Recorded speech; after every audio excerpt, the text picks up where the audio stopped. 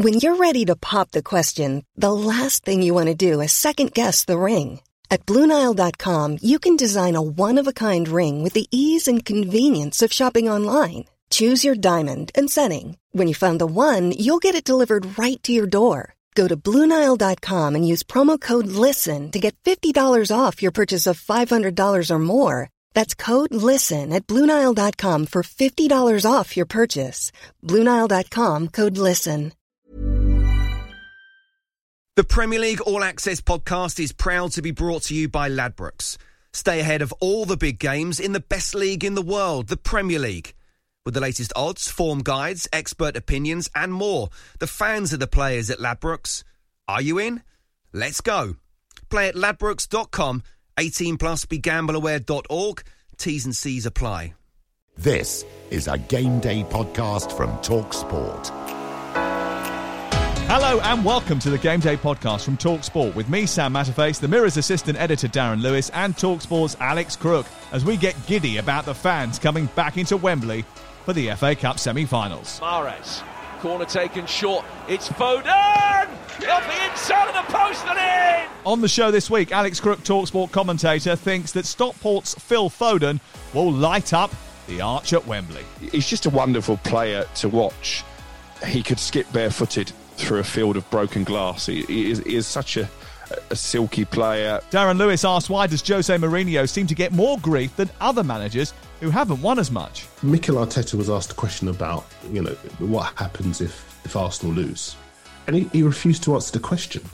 Now, if Mourinho had done that, people would be hammering him. Plus, will Leicester win their first FA Cup semi-final in 39 years? Manchester United changed their colours, and why are Everton so dull? All on the ultimate preview of all the weekend's footballing action. From TalkSport, it's the Game Day podcast.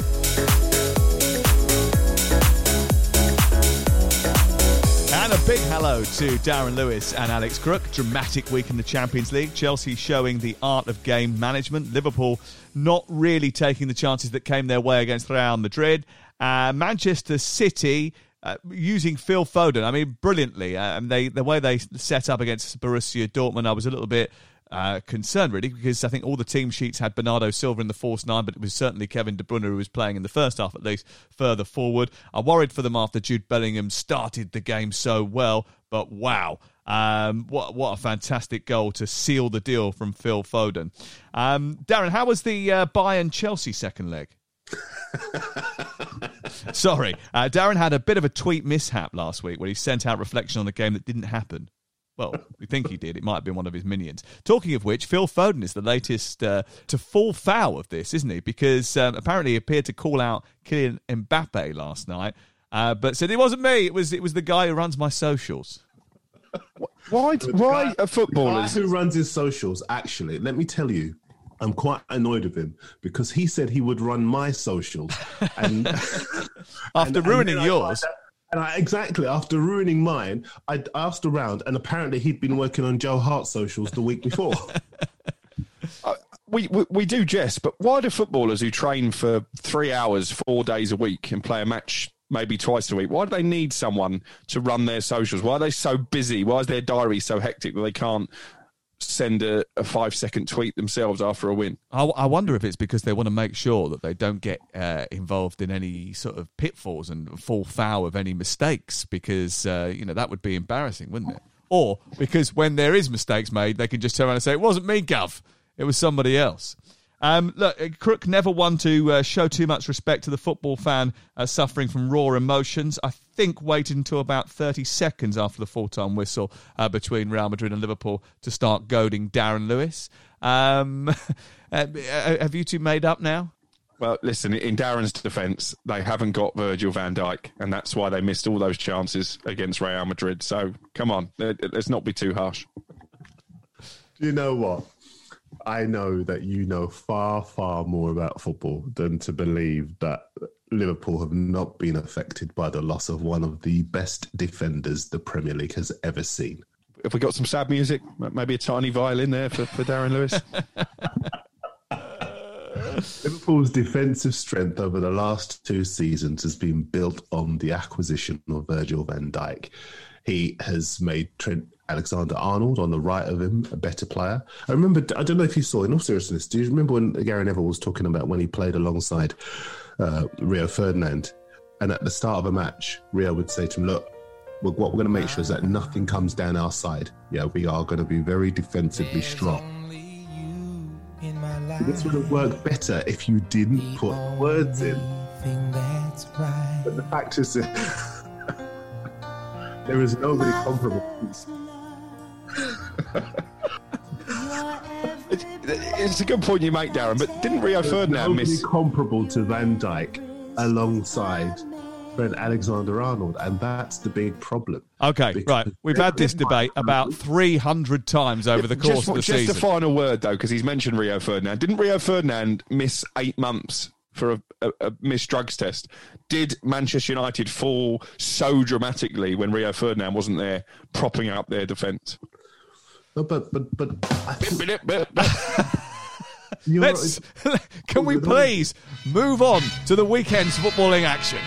You're listening to the FA Cup on TalkSport. Redmond is through and fires it brilliantly past Begovic into the top left-hand corner. Southampton 2 up in first half stoppage time, and they'll feel they've already got a foot in the FA Cup semi-finals. Chilwell down the left-hand side, first time cross. Ziyech controls, and finishes superbly. And Chelsea are through to the semi-finals of the FA Cup. De Bruyne is steaming through the centre here. He can finish it left-footed. He will finish it. Whacking the ball beyond João Virginia, and that should be safe passage through to the semi-finals of the FA Cup for Manchester City. Here comes the free kick, and he's headed in! 3-1 Leicester it is! It's Iheanacho at the far post. Leicester 3, Manchester United 1, and now they will dare to dream, those Foxes, that the place in the last 4 is going to be theirs. This is why we love the FA Cup. 2 FA Cup semi-finals live on TalkSport this weekend. Chelsea against Manchester City and Leicester against Southampton. We used to pick out the 2 big strikers that were going to shoot their team to glory, but we can't do that for Chelsea-Manchester City because neither of them play with one. Foden against Mount is about as best we can do. Who is going to light up Wembley? Alex Crook. Probably Foden. In all honesty, I think he is in the form of his life. Obviously, our own Jamie O'Hara has said that he thinks he's better than Paul Gascoigne. I think that might be over-egging the pudding slightly, but I think he has the potential to be the greatest English player of a generation. And you have to credit Pep Guardiola because last season, a lot of journalists and even some Manchester City fans were crying out for Foden to be sent out on loan, get some game time under his belt, but he kept him there. He wanted him to learn the Pep way as the heir to the David Silva throne, and here he is now, absolutely shining, and he's just a wonderful player to watch. To use the old analogy about Steve McManaman, he could skip barefooted through a field of broken glass. He is such a silky player, and he's got the lot, hasn't he? He scores goals, he creates goals, he's got a big heart, he's got a big engine. I think he'll relish the chance of shining in a Wembley semi-final. Darren, Manchester City ripped Chelsea apart at the Bridge earlier in the season when these two met. I think it was December. But since then, Chelsea have changed manager and have become a lot more pragmatic. What sort of game are we expecting? An edgier, cagey affair?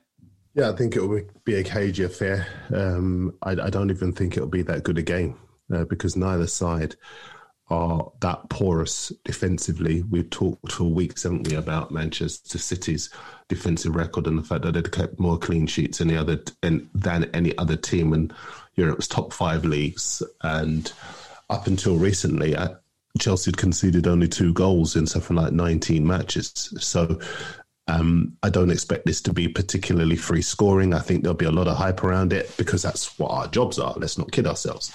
But I think in actual fact, there'll be a lot of individual battles and it will hinge, I think, on a mistake or a moment of pure genius. I think City will win because I think the momentum is with them, even though it would have been a huge boost for Chelsea to get through as they did the other day. And I think players like Foden, as Crook has said, it doesn't often get much right, but I think as far as Alex has said, Foden is in such a hot moment at the moment that I think that he could well be the one who settles this game. I did read some particularly revealing piece of prose in The Sun today, though, in which it suggested that Tommy Tuchel's teeny boppers are now the masters of the dark arts, with Reece James saying that one of the reasons they got through against Porto is because they know how to manage a game and give a bit back. Wasn't a great performance against Porto, though, was it? I think it was a very well-managed performance, actually.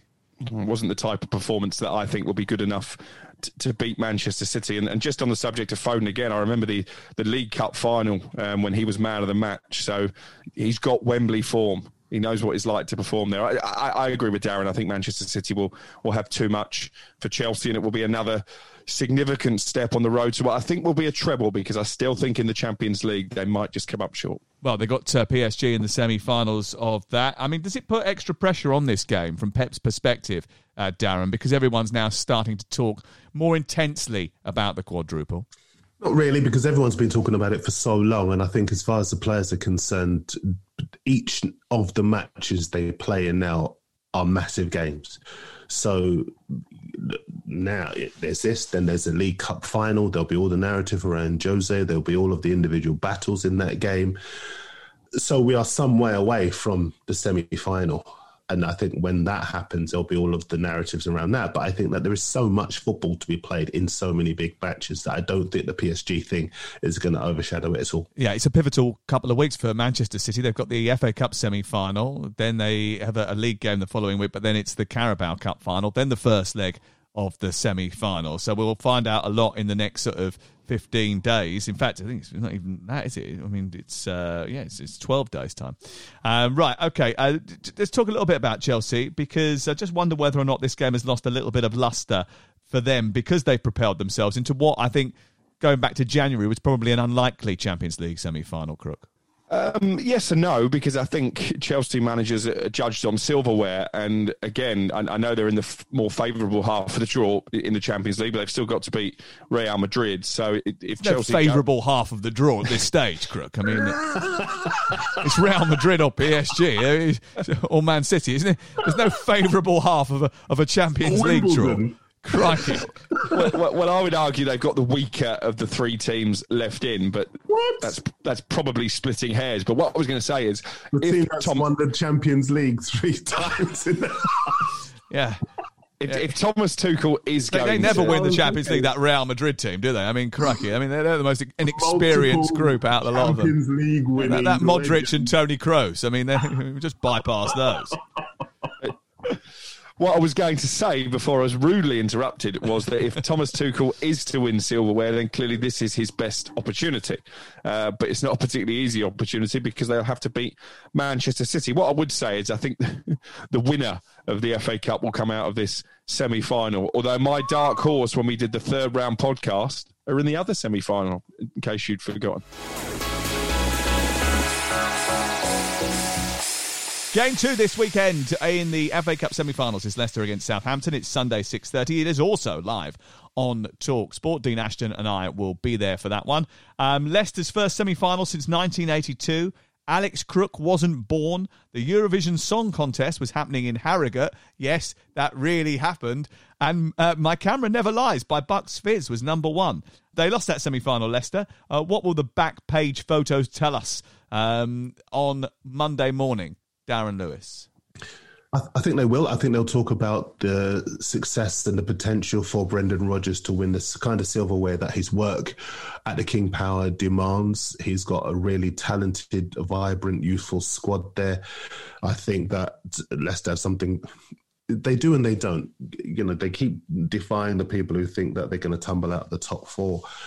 There are individual players who've got something to prove. Maddison in particular, after letting Rodgers and the club down the other day, and with it appearing that he's now out of the England picture, maybe he might want to put on a performance to remind people that it could be a mistake to leave a player of his considerable ability out of the Euros.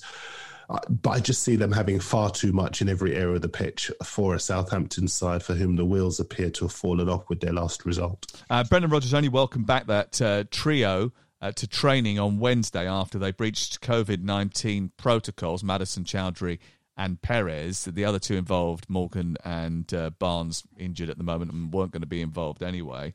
But is the return of Charles Soyuncu actually of greater significance, Alex Crook? Yeah, I think so, because he formed such a good partnership, doesn't he, with Johnny Evans, and obviously they did look vulnerable defensively against West Ham. I think this game is there for the winning for Leicester, even with some absentees, because Darren's right to highlight that Southampton performance against West Bromwich Albion. It was absolutely dreadful. I mean, they could have easily lost 5 or 6-0 against a team destined for the Championship next season. What do you put that down to? You watch Southampton every single week. You speak to their players, their manager on a regular basis. What do you put it down to? Is it just one eye on the semi-final and not wanting to get injured or whatever, or knowing that their Premier League season is done? I think if it was an isolated result, you could probably say yes to that maybe their minds are elsewhere. But if you look at their form in general, in 2020, only Manchester City won more games in the calendar year than Southampton. In 2021, they've taken 10 points from 15 Premier League matches. They've had injuries in that time, but everybody bar Oriol Romeu, who has been a big loss in midfield, I have to say that, is now fit. So it was their best team against West Brom. I thought he might actually keep a couple of players in reserve for the semi-final. He didn't. I wonder if the Danny Ings situation is starting to have a disruptive effect. Ryan Bertrand as well is out of contract, and there's some haggling going on there about the length of the deal that Southampton are willing to offer him. And if he will even be their first choice left back next season. I think they have their sights set on signing Brandon Williams from Manchester United. So there are one or two things going on behind the scenes, and it's difficult to put an exact finger on why they're not performing, but they're going to have to find a performance from somewhere to even stay in this semi-final if Leicester are at their best. I know we're not allowed to mention it, but are we going to have to take an abacus with us again this week? Because these two have got previous. No, I doubt that. I think Southampton are better at managing games than they were on that freak day. It wasn't that much of a freak. It happened twice. I know, it was very Bruce. There was something very Bruce Willis about it, wasn't there? Get beat harder. Look, it's easy to bill this as sort of Vardy against Ings, isn't it? But actually, probably the main characters are Ward-Prowse, who I think has been brilliant over the course of the season and has been excellent. I think he's been excellent for England, to be fair. He's so fit and he gets up and down the pitch. He plays in a different position now than he did maybe early in his Southampton career. His set pieces are sensational. I imagine we might see one of the great FA Cup semi-final free kicks this weekend. But Iheanacho, who will need to be tamed, 11 in 11.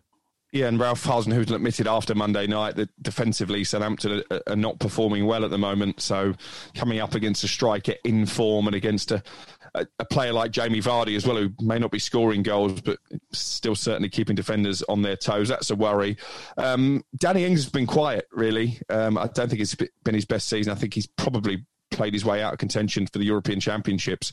But Theo Walcott, I know you're speaking to him for game day on Saturday. He's a player with history in the FA Cup. He loves the FA Cup. He spoke in depth about that final against Aston Villa to me for the Arsenal book that I wrote during the first lockdown. And I wonder if he might just have a big Wembley performance in store, because you mentioned James Ward-Prowse, how fit he is. The stats tell us that Theo Walcott is second only to Ward-Prowse in terms of the amount of kilometres that he's run since he joined Southampton. Interesting, because I spoke to Theo yesterday about the interview, and he said, I love talking about the FA Cup. I love the FA Cup.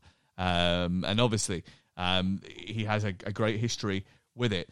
Could be a thrilling end to the season for Leicester City. At the same time, if it goes against them, it could be a series of sucker punches between now and the end of May. Their last 3 games are Chelsea, Manchester United and Tottenham, and then a possible cup final. Whoa, to be a Leicester fan.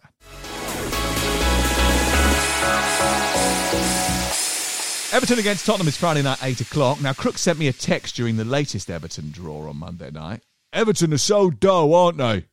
I heard Adrian Durham subsequently on TalkSport Drive the next day ask whether or not it's going to be a wasted opportunity for Everton if they don't get into Europe this season.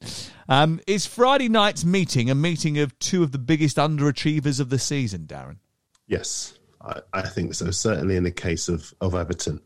I'm really disappointed with the way that their season has petered out. They've had games in hand on a number of occasions on the teams ahead of them, and time and again they keep blowing them. And I think failure to beat a Crystal Palace side who are pretty much on the beach already kind of summed up their inability to take their chances.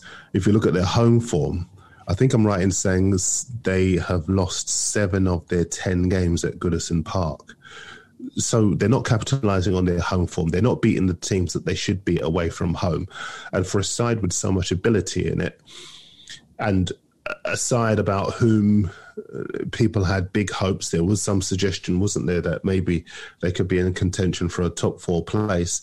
I think there'll be a lot of surgery in the summer. I think Ancelotti will target a new goalkeeper. I think he'll look for reinforcements in defence. I think he'll look for more firepower up front. I think he needs more defensive security, full stop. And I think this is going to be a very, very busy summer as far as Ancelotti is concerned, in terms of him bringing in people that he can rely on, because he likes to be operating in Europe, and this Everton side do not have a chance of doing that. They didn't manage to beat a Crystal Palace side that were already on the beach. They didn't have much success when they went to the beach to take on Brighton either, Crook. I mean, it was a pretty drab game, wasn't it, on Monday night?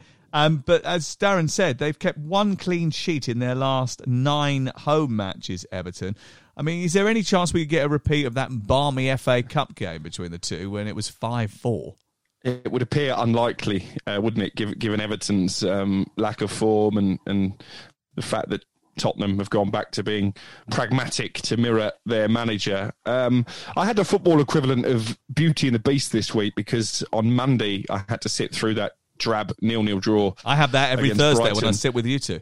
And then on Tuesday, the polar opposite, when I watched Paris Saint-Germain against Bayern Munich, which is how football should be played. I was really disappointed. I know I texted you and said Everton are dull, but I was disappointed with Ancelotti. To name 6 defenders, and I know he was stretched by injury, but 6 defenders away from home against Brighton. And they played like a team who were happy to come away with a draw, and that's exactly how it turned out. They never looked like winning the game, and I've joked before on this podcast, it doesn't seem to matter how many millions of pounds get invested into this team. Everton always finish 8th, and I think they're going to finish 8th again. And I think it is a wasted opportunity, especially when you look at the fact that Arsenal have struggled so badly. Tottenham haven't found any consistency. Liverpool have fallen away. There was a chance there for Everton. And to go back to the point we were making last week, if David Moyes takes West Ham into Europe at the expense of Carlo Ancelotti, I think questions should be asked. Tottenham's boss came under heavy criticism in the aftermath of their limp display against Manchester United at the weekend, Darren. On this podcast, we gave him a bit of stick as well, mainly because he came up with the feeblest of distraction techniques that we'd heard all season, when clearly he was jumping on a comment from Ole Gunnar Solskjaer and trying to come up with some sort of moral point to just try and steer people away from the fact that his team aren't very good. But has any of that anger, frustration, any of that sort of animosity towards him dissipated in the intervening days?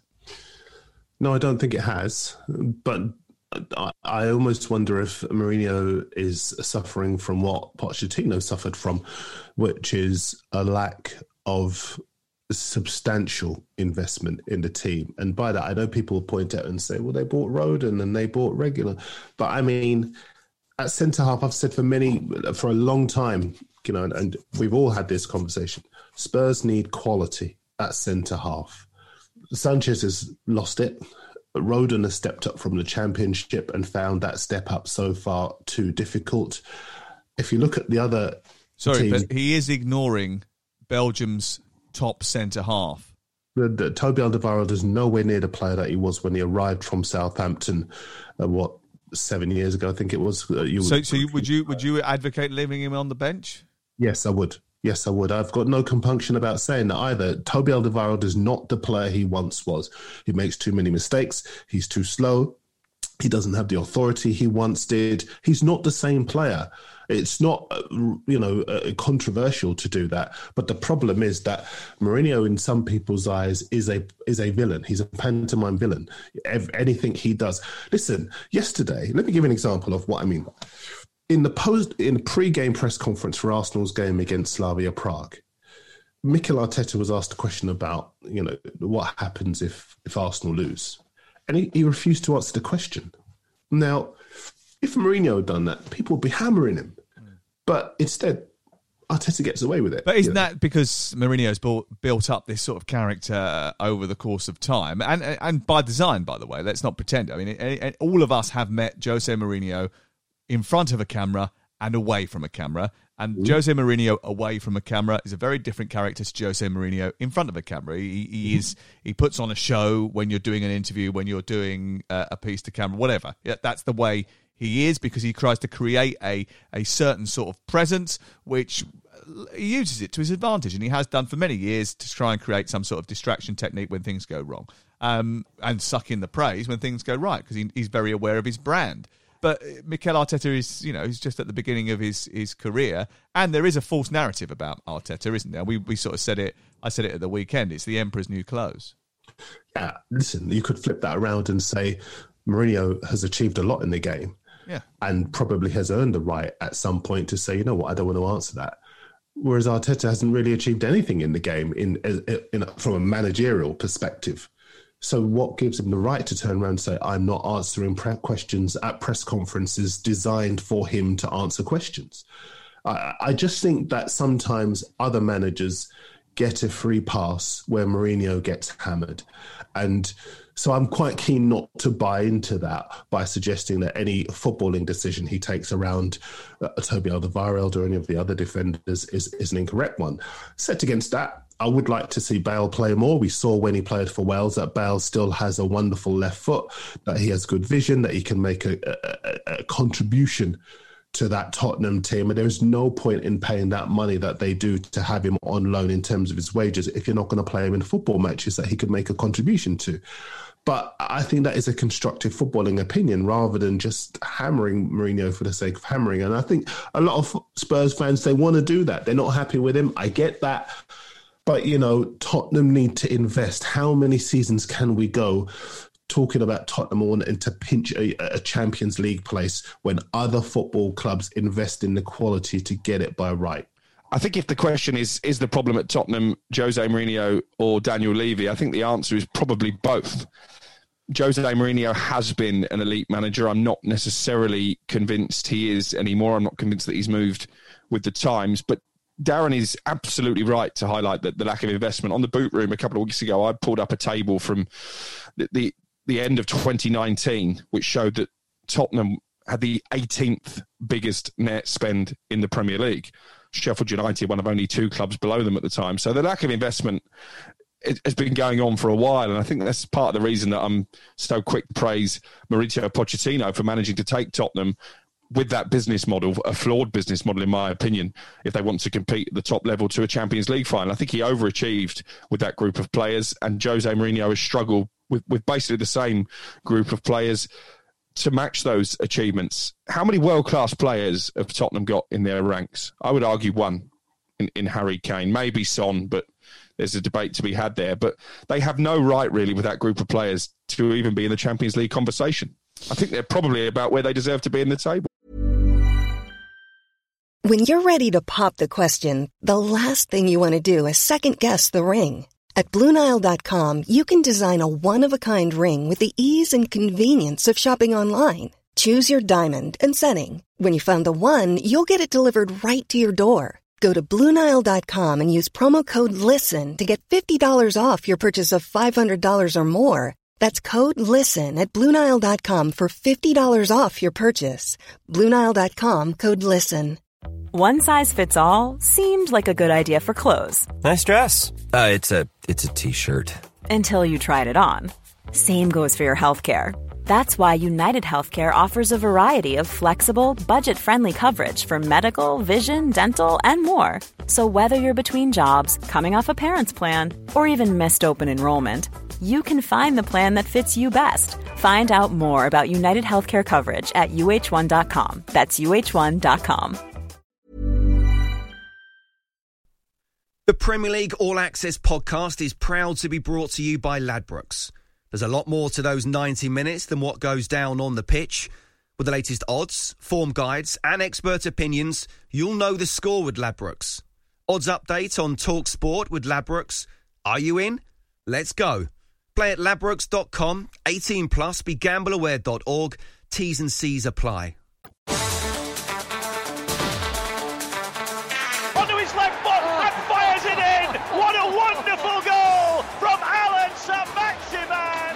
Newcastle have picked up a much-needed win. We understand the severity of the situation because we've now been playing in it for weeks. And that's a brilliant goal from Jesse Lingard, and West Ham double their lead. That's the standards. If you want to be up near the top, then you have to set big standards. The players need to know and they need to understand what we need to do to keep winning. On Saturday, Newcastle take on West Ham United. West Ham very much deserve to be in the Champions League conversation. It's live on TalkSport at 12:30. It's a chance for West Ham to tighten that vice-like grip on the top four as they travel to St James's Park. I mean, statistically, they're in fine form, but defensively, they've struggled recently, haven't they, Darren, especially towards the end of matches? And it's quite ironic, isn't it? Because the players that they've lost include Michail Antonio to go with a long list, Manuel Lanzini as well. They've got this far without a recognised striker. They sold Sebastian Haller in January, and yet they are scoring goals for fun, but they are letting goals in at the other end. What might help them is the return of Angelo Ogbonna, who's back, who's fit again, and able to slot back in alongside Craig Dawson. And if they can sort that out, then I think they will continue to have a really good chance. I think if they can win this next two games, this is a real opportunity for West Ham to build on the fact that Chelsea don't play until next week. So if they can beat Newcastle, they move into third place with Leicester playing in the FA Cup. And then it suddenly becomes about Leicester fighting to stay in the top four. Now, when I say fighting, I don't want to go against what I said earlier, because time and again they have defied people who believe that they shouldn't be in the top four. They've got a lot of quality in there. But of course, a big team is going to lose out on Champions League football. And it could be anyone from fourth downwards. So if West Ham were to move into third, they give themselves a really good chance of it not being them. It really is going to be an exciting end to the season because of this, isn't it? Because Chelsea have got the semi-final against Manchester City. As you say, they play Tuesday night against Brighton. They're live on TalkSport the following Saturday, 5:30 against West Ham, which, you know, is a crucial game at the London Stadium. I'm going to be there for that one with Andy Townsend, actually. And then they play Real Madrid on the Tuesday night. And so they're sort of distracted by semi-finals. Meanwhile, Leicester could be in an FA Cup final. Liverpool got nothing else to play for apart from the top four. I mean, it could be a fascinating end. And someone is going to miss, well, obviously two teams are going to miss out, but one of the big boys is probably going to miss out. And that's really key, isn't it? Could be both of the big boys in terms of Chelsea and Liverpool. There's three big boys. As I've told you before, there is now a top seven, not a top six. So Leicester are included in that. Leicester are not a big boy. Let's not get too carried away. They won the title more recently than Man United. Just drop that microphone there, shall we? It's true, and I'm just repeating statistics. Yeah, go on, Crook. You were saying. Sorry, I can't remember what you were saying. Go on. Yeah, go on. I was just about to say... Three little birds around his head. He's on the floor, spark out. I was just about to say, probably a very unlikely statement, but are West Ham quickly becoming everybody's second team this season? Because I, for one, am rooting for David Moyes to get in the Champions League. I think it would be an amazing achievement for him, redeeming himself after...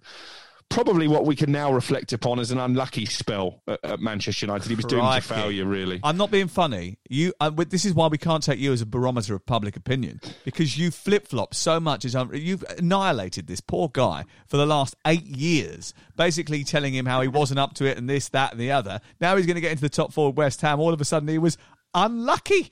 Unbelievable. When I say unlucky, do I think he was up to the job of managing Manchester United? Probably not, but he was doomed to failure anyway because he was replacing Sir Alex Ferguson. It's taken him a long time to redeem himself because he had that ill-fated spell in Spain. He was at Sunderland. He got chirping in at him from the sidelines. He got relegated with them, but as I say, I think it's a fabulous story, West Ham, and I, for one, hope they go and claim that top four place. And I think given the fixture list, I think they can do it. I think it's in their grasp. Newcastle have only lost one of their last six. Brucey doing his best Alistair Campbell impression and spinning the stats. After the win against Burnley on Sunday, he's quoted as saying, "It was great to put back-to-back victories on the board." They'd actually drawn against Tottenham the week beforehand. Hey, but let's not let the facts get in the way of a good story, Brucey? They were dreadful in the first half against Burnley, so expect West Ham to go 4 up and Newcastle to come back and get a point in the second half. Right, time for this. Okay, it's time for Stats Entertainment. Producer Lucy is doing her theory driving test today, so making sure that we don't crash and burn is Scott. Hello. Hello. Very good. Very good. Welcome along. Have you had fun? Have you had fun so far with us? Well, yes and no. Lucy didn't tell me that she was having a theory test today. I thought she was trying to get her dog out of the flower bed still. So I'm covering. It's true. It's true. She wrestles with that dog quite a lot. Right, what you got for us? So time for a whistle-stop tour of one of the, it says here, great fixtures this weekend through the prism of stats. I want you guys to give me your best stat from the game between Wolves and Sheffield United, live on TalkSport this Saturday at 8:15. And I'll decide who has the best stat once you've finished. We'll keep a table as to who is the most inventive, witty, and relevant out of all of you between now and the end of the season. Last week, Darren got 3 points for his win. Alex got 2 points. And Sam, you came last with 1 point for a stat about a song that most of the listeners to this podcast wouldn't have heard of. Ah. I like Scott already. Right, who's going first? Well, it was Sam last week, so should we mix it up this week and go, Crookie, you can go first. My stat involves a Wolves player, but it's more of a stat looking ahead to the European Championships this summer. Leander Den Donker, very much part of the Belgium squad, fancied to go deep into the tournament, has never been on the losing side for his country. 15 caps, never lost. So maybe that's a good omen for Roberto Martinez this summer. I think that probably loses points for relevancy. No. I mean, it's a good stat, but it's not about the game. No. So that's because the game's rubbish. Live on TalkSport 8:15, everyone. Darren, you can go next. All right. Well, I've actually got two stats that I've caught my eye from this one. The first of which is that they were destined to win their last game, Wolves, because it was on a Friday night, and they'd lost their first 3 Friday night games in the Premier League, but they're unbeaten now in their last 5, keeping a clean sheet in their last 4. So they'll be hoping when the fixture list comes out in the summer that they've got as many Friday night games as possible. And if they do, then I would imagine Adama Traore might want to be playing in them, because he scored in that game against Wolves to put him in good shape for this game against Sheffield United. And that goal for him was his first in the Premier League with his 28th shot. Now, that's quite something, given his quality, his creativity, his ability to get beyond the last defender. 28 shots, no goals, plays on a Friday night goal. They'll be hoping that they can play some more games on a Friday night next season. And hopefully that he will have the confidence to score again against Sheffield United. I'm going to be on him. This game's on a Saturday. Yeah, so far we've had a stat about the Euros and a stat about the 21-22 season. So, Sam, if you'd like to give us a stat about tomorrow's or Saturday's game, that would be nice too. Can we just say the worst thing is I haven't got one about this game either. Because we may have been better prepared for this had Sam actually sent Darren and me the script, and therefore we'd known what game we were looking at. It doesn't matter if I send you the script. Usually I send you the script, you never read it anyway, so it doesn't really matter. So Sheffield United away from home this season are terrible. I think we all agree with that, right? Okay, They are useless away from home. They've picked up just 4 points, 1 win, 3 draws, right? But how terrible are they? I mean, how terrible are they in comparison to everybody else? No one in England's top 4 divisions are as bad as Sheffield United. In fact, you go through the Championship, League 1, League 2. You have to go all the way down to the bottom of the National League, second from bottom, Barnet. They're the only other team with 4 points. In France, bottom of the table, Dijon, much better than Sheffield United away from home. Yeah, but they're mustard. Hey, Den Haag in Holland, they're much better than Sheffield United away from home. Beveren in Belgium, National in Portugal. I did manage to find a team that had the same number of points away from home as Sheffield United. Schalke 04. They are ranked bottom of the Bundesliga and are definitely relegated next season. But I also found that in Serie A, Crotone have only got 2 points away from home all season. They're even worse than Sheffield United. Could you believe it? How many points do you get for a win in the Premier League? 3. Okay. Because you said they've won 1, drawn 3. That would be 6 points. Don't replace Rachel Riley on Countdown anytime soon. Oh, 1 win, 1 draw. Sorry. That's 4 points. So, okay, all right. So I misspoke. That's a bit of an issue when you're doing a speech radio podcast, isn't it?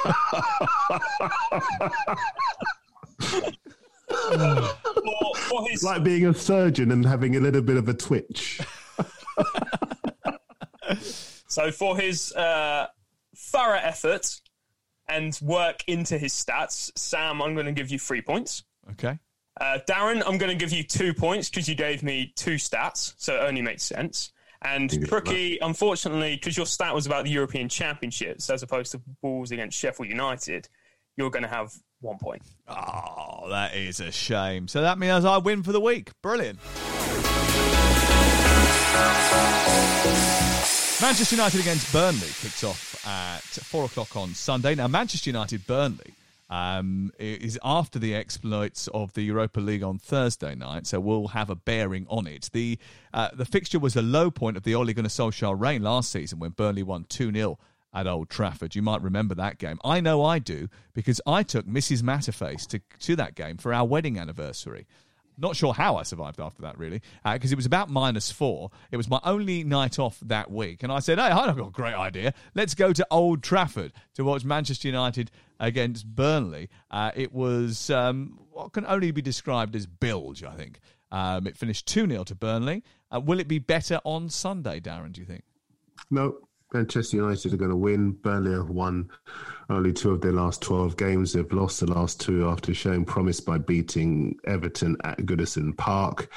Have since been stuffed by Southampton, annihilated by Newcastle. Actually, not annihilated, only beaten 2-1. But the fact is that they were at home. You'd have expected them to beat a Newcastle side at that point all over the place. But I think they may well have their minds on the beach as well. United should beat them, should win well.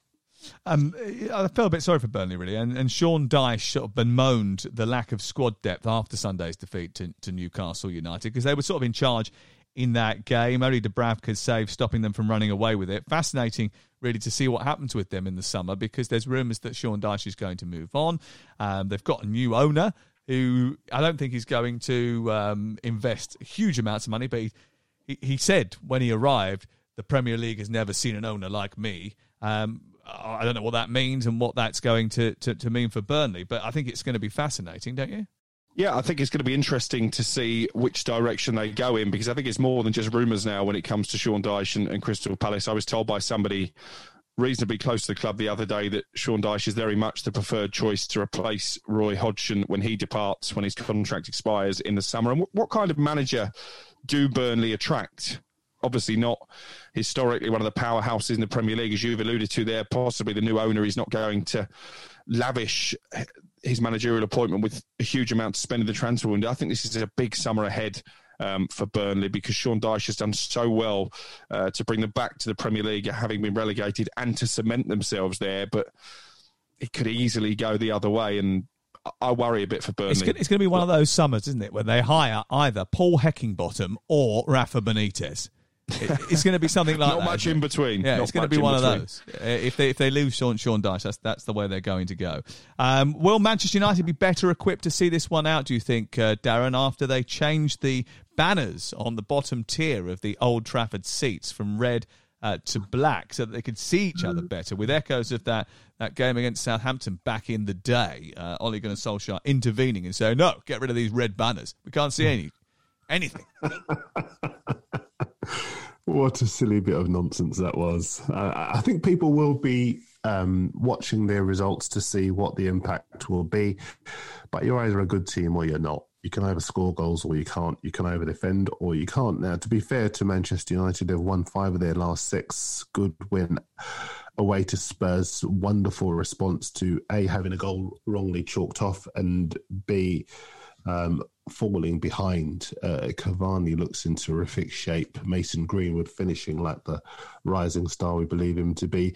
Granada, I don't think that they'll be too difficult for United in midweek. I know we record this ahead of that game, and people will be listening to this after that game. But I don't think the European commitments are going to be a problem. The fixture list... Well, quite frankly, if they're out, they won't be a problem at all for them, will they? Well, I don't think they won't be out. They won't be out. If they will be, trust me, I won't get a word in next week because I think Crook will have a few things to say. But just 6 words for you: Burnley, Leeds, Villa, Leicester, Fulham and Wolves. They are 6 of the 7 teams that United play between now and the end of the season. The only other one is Liverpool. Can they win the title? Can they win the title? Win the league. They can't win the title, but they can win all of those games and consolidate second place. Well, they're only, 8 points behind if they win their game in hand. Not going to happen. Let's move on to Arsenal against Fulham Sunday, 1:30. Mikel Arteta's biggest fan, Darren Lewis. Scott Parker's biggest fan, Alex Crook. Who wins this one? Well, again, it's difficult to make any kind of bold prediction without seeing what happens in Arsenal's second leg of their Europa League game, because, of course, that isn't as straightforward as it is for Manchester United. Either way, Arsenal will need to win this game, won't they, against Fulham? I mean, they're at home against Fulham. They're under pressure to win the game no matter what, aren't they? Well, they should be. Arsenal should be under pressure to win every game, but they've struggled to do that too often over the course of the season. Do you think the travelling to the Czech Republic on Thursday will have an impact on the game? Well, it might do, and that game could go deep as well. You could be talking about an extra half an hour and penalties and an emotional trauma. But, I mean, just looking at Arsenal, 9th in the table, 3 points behind Everton, who have a game in hand, I think they're going to be lucky to finish in the top half, because they got Leeds and Aston Villa breathing down their neck. I think it was 1995, the last time that they finished this low down in the table. And I do agree with Darren Lewis. It's puzzled me over the course of the season that managers like Jose Mourinho, even Jurgen Klopp, have got a lot of stick. And Mikel Arteta hasn't really. And as we spoke last week, that is something that's even starting to agitate his own players. You say that. We said it on this programme so many times. You know, I said it was the worst Arsenal team but we're almost lone voices. Lifetime. You know, I mean, we can't be any more clearer than that, can we? But we're almost lone voices. I don't think they're under the national scrutiny that some of the other teams are. For Arsenal to have lost almost as many matches 6 as they've at won home this season. and 6 away. They've 12 defeats this season. It's dreadful. And there have been times, and that Liverpool match a few weeks ago was a prime example, when you just don't understand Mikel Arteta's game plan. There are some good players in that team, but they're mainly the younger players, Saka and Smith Rowe. Even Martinelli, I thought, made a real difference when he came on in the first leg of their game against Slavia Prague. But too many of the senior players, and Aubameyang is the highest profile example of that, for one reason or another, are not playing to the best of their capabilities. Willian has been a disastrous signing. I don't think that's necessarily got the attention that it deserves either. I think Mikel Arteta has a clear problem when it comes to coaxing the best out of the established stars. Do you think he'll be there at the beginning of next season, Darren? I actually think he will, because a lot of the people above him are supporters of him. But I think he'll have less and less evidence to suggest that he should be there long term, unless he's able to do some amazing business to get the players out that are underperforming and to get players in that have the youthful energy and the desire that Alex was talking about. Should he be afforded that sort of patience, though, bearing in mind that this is a club that clearly needed a massive overhaul? Well, he wouldn't get this much patience at other big clubs, but Arsenal's standard has fallen. Listen, to be clear, we need a strong Arsenal in the Premier League. A competitive Arsenal is good for the Premier League. We know that. We'd love to see it. But the problem is that their standards have fallen so far. They're taking cast-offs from other big clubs now. The really good players either take lots of money out of the club or go elsewhere to realise their ambitions of winning silverware. Arsenal are just not that club anymore. And the fact that you're even asking, can Arsenal beat Fulham, sums up just how far they've fallen. I don't think they're a certainty to win any game now in the Premier League, because they are so inconsistent. They're so poor defensively. You can no way get carried away by the fact that they've beaten an already relegated Sheffield United. I know not officially, but we all know they're down, they're gone. The manager's gone, the magic has gone. I think as far as Arsenal are concerned, they're a mess at the moment.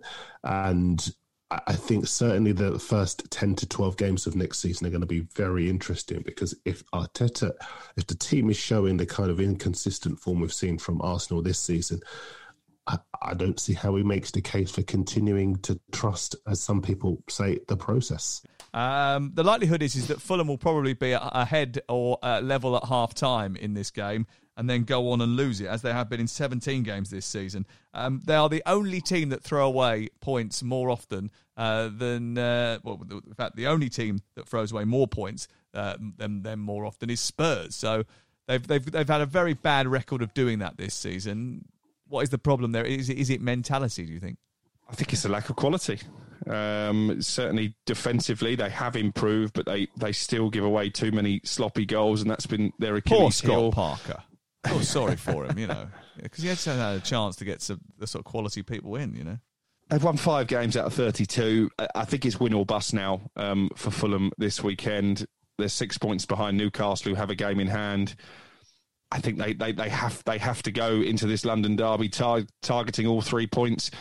Maybe Arsenal will be a decent opponent for them because themselves are not watertight defensively. They allow teams to get at them. But again, as you've highlighted by that stat, I don't think Fulham have enough quality to get the job done and see themselves over the line. Okay. I think they'll be in the game. But they'll still end up losing it. That's the point of the statistic, isn't it? In fact, they always get into a game and then they end up losing, conspiring to lose the game, and that is a problem. If they can overcome that hump, or if they had been able to overcome that hump, they might have been in a better position. But as it is, they've played one more game than Newcastle and Burnley, and they have 6 less points than Newcastle and 7 less points than Burnley.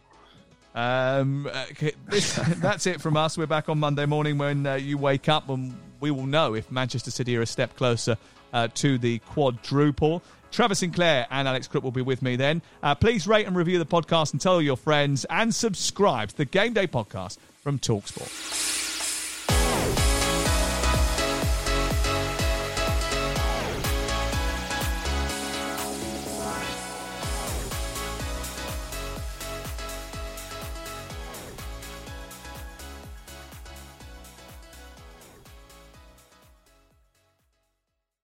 The Premier League All Access podcast is proud to be brought to you by Ladbrokes. The latest odds, we set them. Form guides, we've got them. Expert opinions, we share them. The best fans in the world deserve the best. Be match day ready before the whistle blows with Ladbrokes. Odds update on TalkSport with Ladbrokes. Are you in? Let's go. Play at ladbrokes.com. 18 plus. BeGambleAware.org. T's and C's apply. Imagine the softest sheets you've ever felt. Now imagine them getting even softer over time. That's what you'll feel with Boll & Branch's organic cotton sheets. In a recent customer survey, 96% replied that Boll & Branch sheets get softer with every wash. Start getting your best night's sleep in these sheets that get softer and softer for years to come. Try their sheets with a 30-night guarantee. Plus, get 15% off your first order at bollandbranch.com. Code BUTTERY. Exclusions apply. See site for details.